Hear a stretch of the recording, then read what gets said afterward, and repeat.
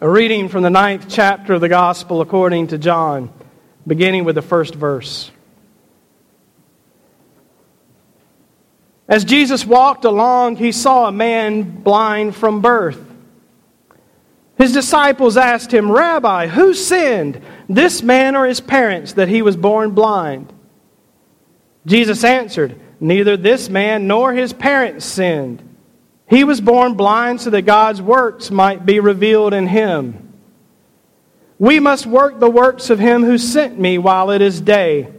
Night is coming when no one can work. As long as I am in the world, I am the light of the world."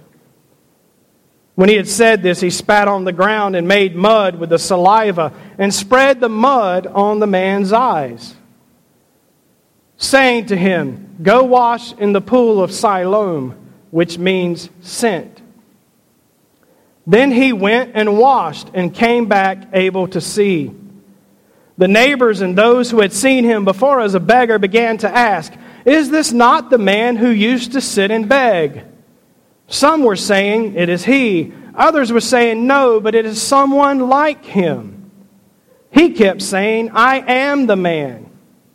But they kept asking him, "Then how were your eyes opened?" He answered, "The man called Jesus made mud, spread it on my eyes, and said to me, 'Go to Siloam and wash.' Then I went and washed and received my sight."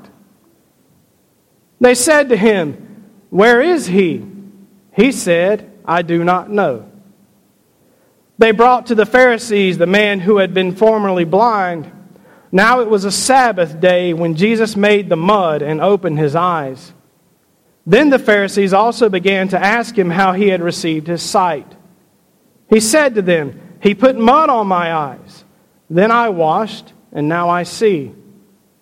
Some of the Pharisees said, "This man is not from God, for he does not observe the Sabbath." But others said, "How can a man who is a sinner perform such a sign?" And they were divided. So they said again to the blind man, "What do you say about him? It was your eyes he opened." He said, "He is a prophet." The Jews did not believe that he had been blind and had received his sight until they called the parents of the man who had received his sight and asked them, "Is this your son, whom you say was born blind? How then does he now see?"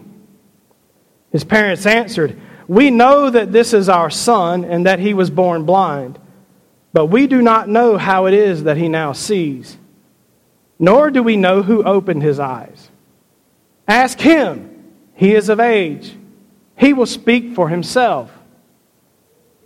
His parents said this because they were afraid of the Jews, for the Jews had already agreed that anyone who confessed Jesus to be the Messiah would be put out of the synagogue.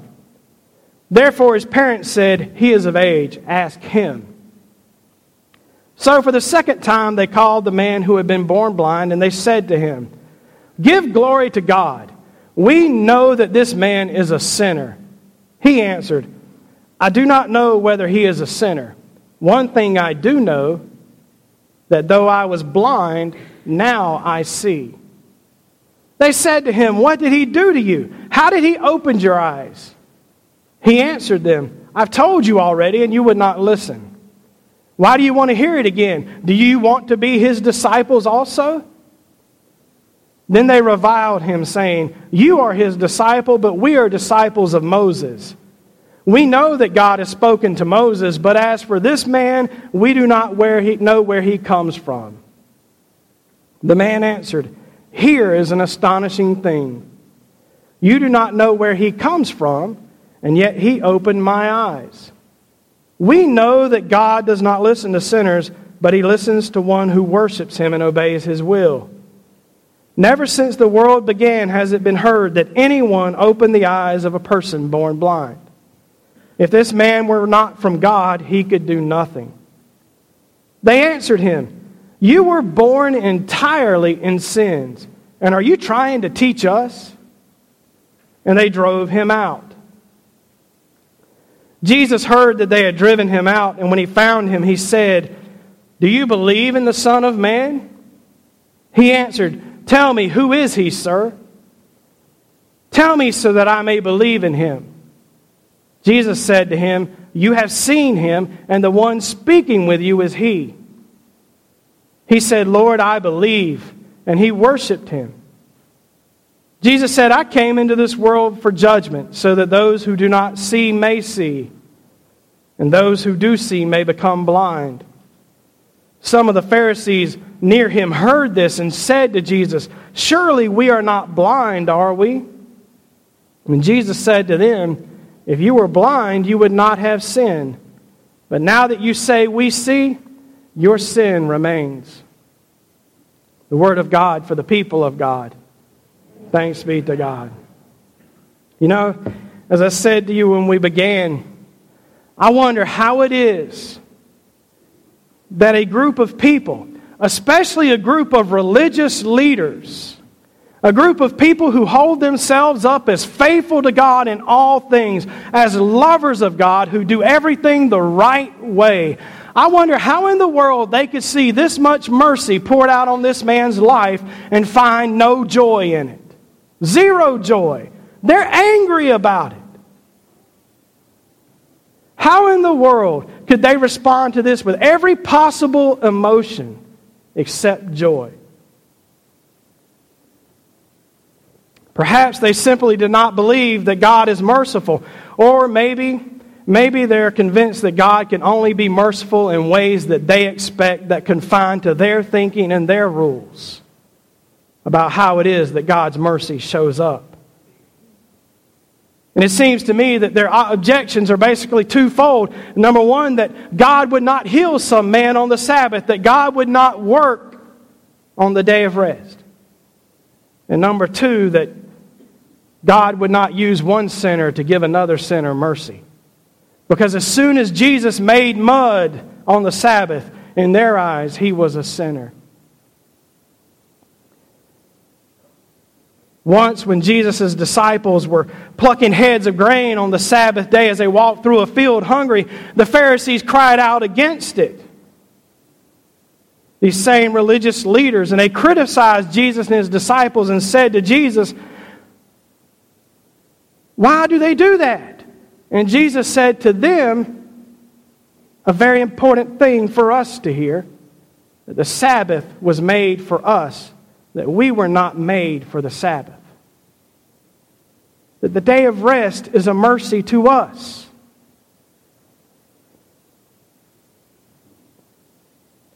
The Sabbath, the day of rest, was given to us as mercy. So how is it the Pharisees would not think that God would choose that day to be merciful? And then maybe that's too strong of a criticize of them. But it does seem that they were really angry that Jesus paused to make mud on the Sabbath and did that kind of work. And because of that, they could see no joy in what had happened to the man. A man who his whole life was unable to see, was suddenly able to see. And we know from people who have recovered sight that seeing isn't just about being able to gather light to your brain. It's about interpreting everything that you see, about understanding depth and understanding position and understanding everything you see for the first time in your life. And because of their convictions, they couldn't see the joy. And the apparent assumption was that the man was born blind as a punishment for sin. But Jesus says not so. He says that the man was born blind so that God's works might be revealed in him, and I think particularly God's mercy. So that God's mercy could be seen in this man's life. Verse 1 said, as Jesus walked along, he saw. He saw a man that everyone else had learned to ignore, that everyone else had learned to pass by, that everyone else had learned not to mess with, not to deal with, that he was just a problem. He was going to be an inconvenience. He was going to be a burden on them. Somebody they might end up having to take care of. Ignore him. Don't look at him. Don't roll down your window and help him. They all assumed that it was his fault that he was the way he was. Either his fault or his parents. Someone committed some sin, and now he was being punished for it. But Jesus saw him. And Jesus knew his struggle, and Jesus gave him mercy.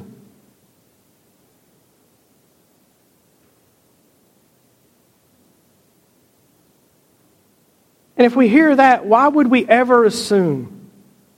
Why would we ever assume that God the Father, God the Son, and God the Holy Spirit are oblivious to our need for mercy? Why would we assume that Jesus is oblivious to our struggles, that He doesn't see our struggles, our blindness, and our hurts? Why would we assume that Jesus doesn't care about us the way He cared about the blind man?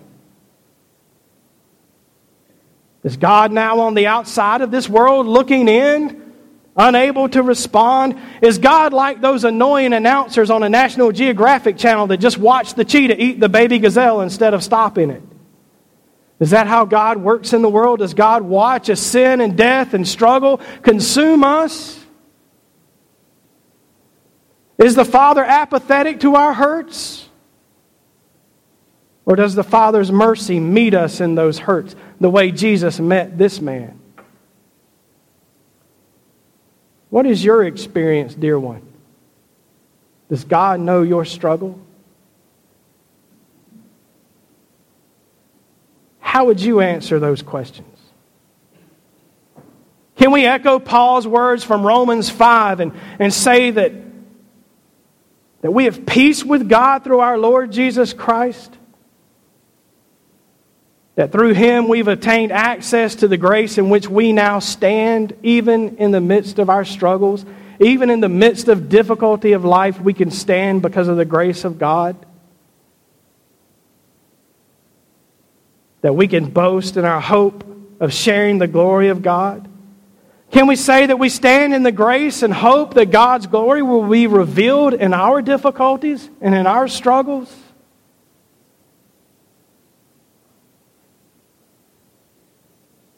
Even while we're mired in sorrow, afflicted by pain, while we're torn by temptations, distracted by all the drama in this world, besieged by our grief, can we join in boasting our suffering and knowing that suffering God can use? The same way God used the suffering of a man born blind. Can we look at it and understand that our suffering produces endurance in us?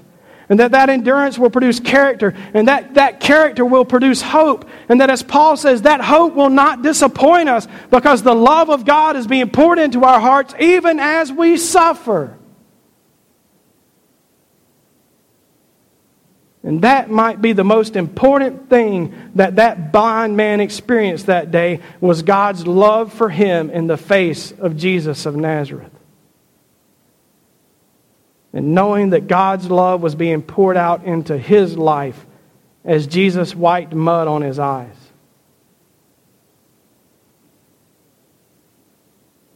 In the midst of our suffering, will we assume, like other people, that we deserve it?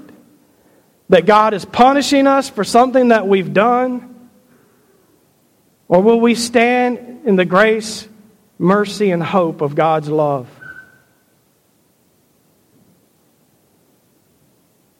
It was while we were weak that Christ died for us. While we were sinners, it was while we were weak that God's greatest mercy and love met us in our suffering in the birth, life, death, suffering, and resurrection of Jesus Christ. It was while we were weak, while we were broken, while we were yielded to sin that Christ came to be merciful for us.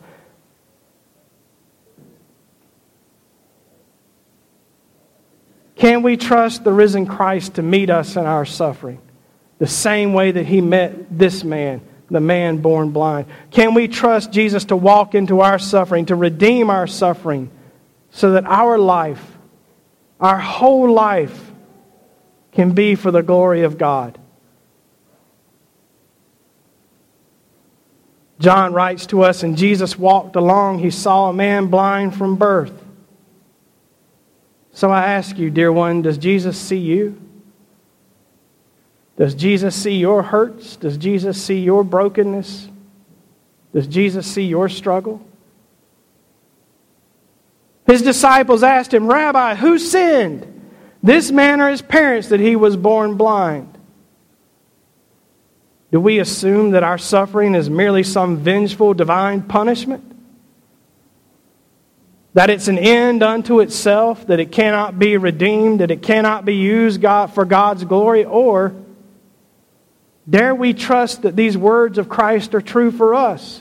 Because Jesus told them, when they said, who sinned, this man or his parents? Jesus said, neither this man nor his parents sinned. He was born blind so that God's works might be revealed in him. Dare we trust that God's works might be revealed in the difficulties of our lives? Can we hope that God might use our hurts, our pains, and our suffering so that we can witness to the love, the faithfulness, the goodness, and the mercy of God?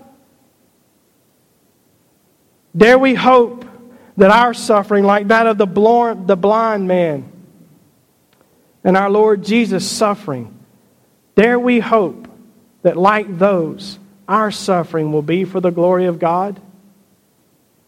Can we boast in our suffering as witnesses to the hope that lives in us? Throughout my ministry, I have seen people go through horrible things, and I have heard people around them saying, I don't know how he or she does it. And the answer has always been faith. And God has been glorified in those moments. Can we trust that God will be glorified in our suffering? Or we have a choice. We can receive suffering with a hard heart. And we can assume it's brought on us because we deserve it or because God is mean or picking on us. Why is this happening to me, Lord? We can act like our God is not a God who does mercy, but a God who does evil and hurtful things to people, to piddle with their lives and make fun of them, to get His will and His desires. We can join in that chorus of dissenting Pharisees and be more concerned about apparent righteousness, about doing the right thing on the right day, than we are about celebrating God's mercy. Because the whole thing would have been different if they would have just been happy that a blind man could see.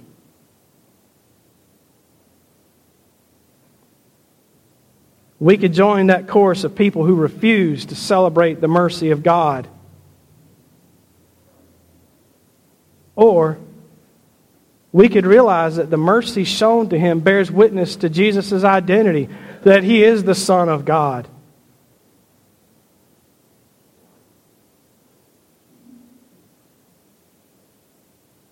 That's what the man born blind acknowledged. He acknowledged that the mercy of God had walked into his life on a Sabbath morning, on a day of rest, and given him mercy, given him rest from his suffering. So do we trust that the mercy of God might walk into the midst of our suffering? Or is our suffering too important for us and so important that we have to keep it for ourselves so that we can cause people to feel sorry for us? Dare we put our hope in the thought that God might walk into the midst of it and use it for God's glory?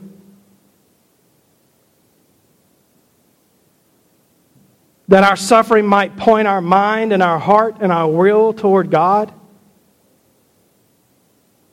Toward the one that makes things new, the shepherd who will lead us to places of rest, to springs of the water of life, the one who will wipe every tear from our eyes and make every suffering right.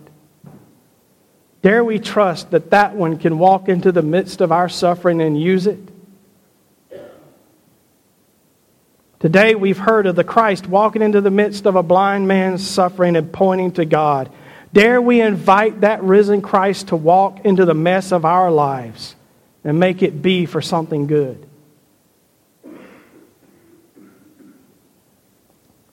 Or, in a response that's more truthful, dare we acknowledge that Jesus is already there at work? that Jesus is already present when we suffer and hurt, already making those things be for good. The man born blind was met by mercy. Dare we trust that we are as well?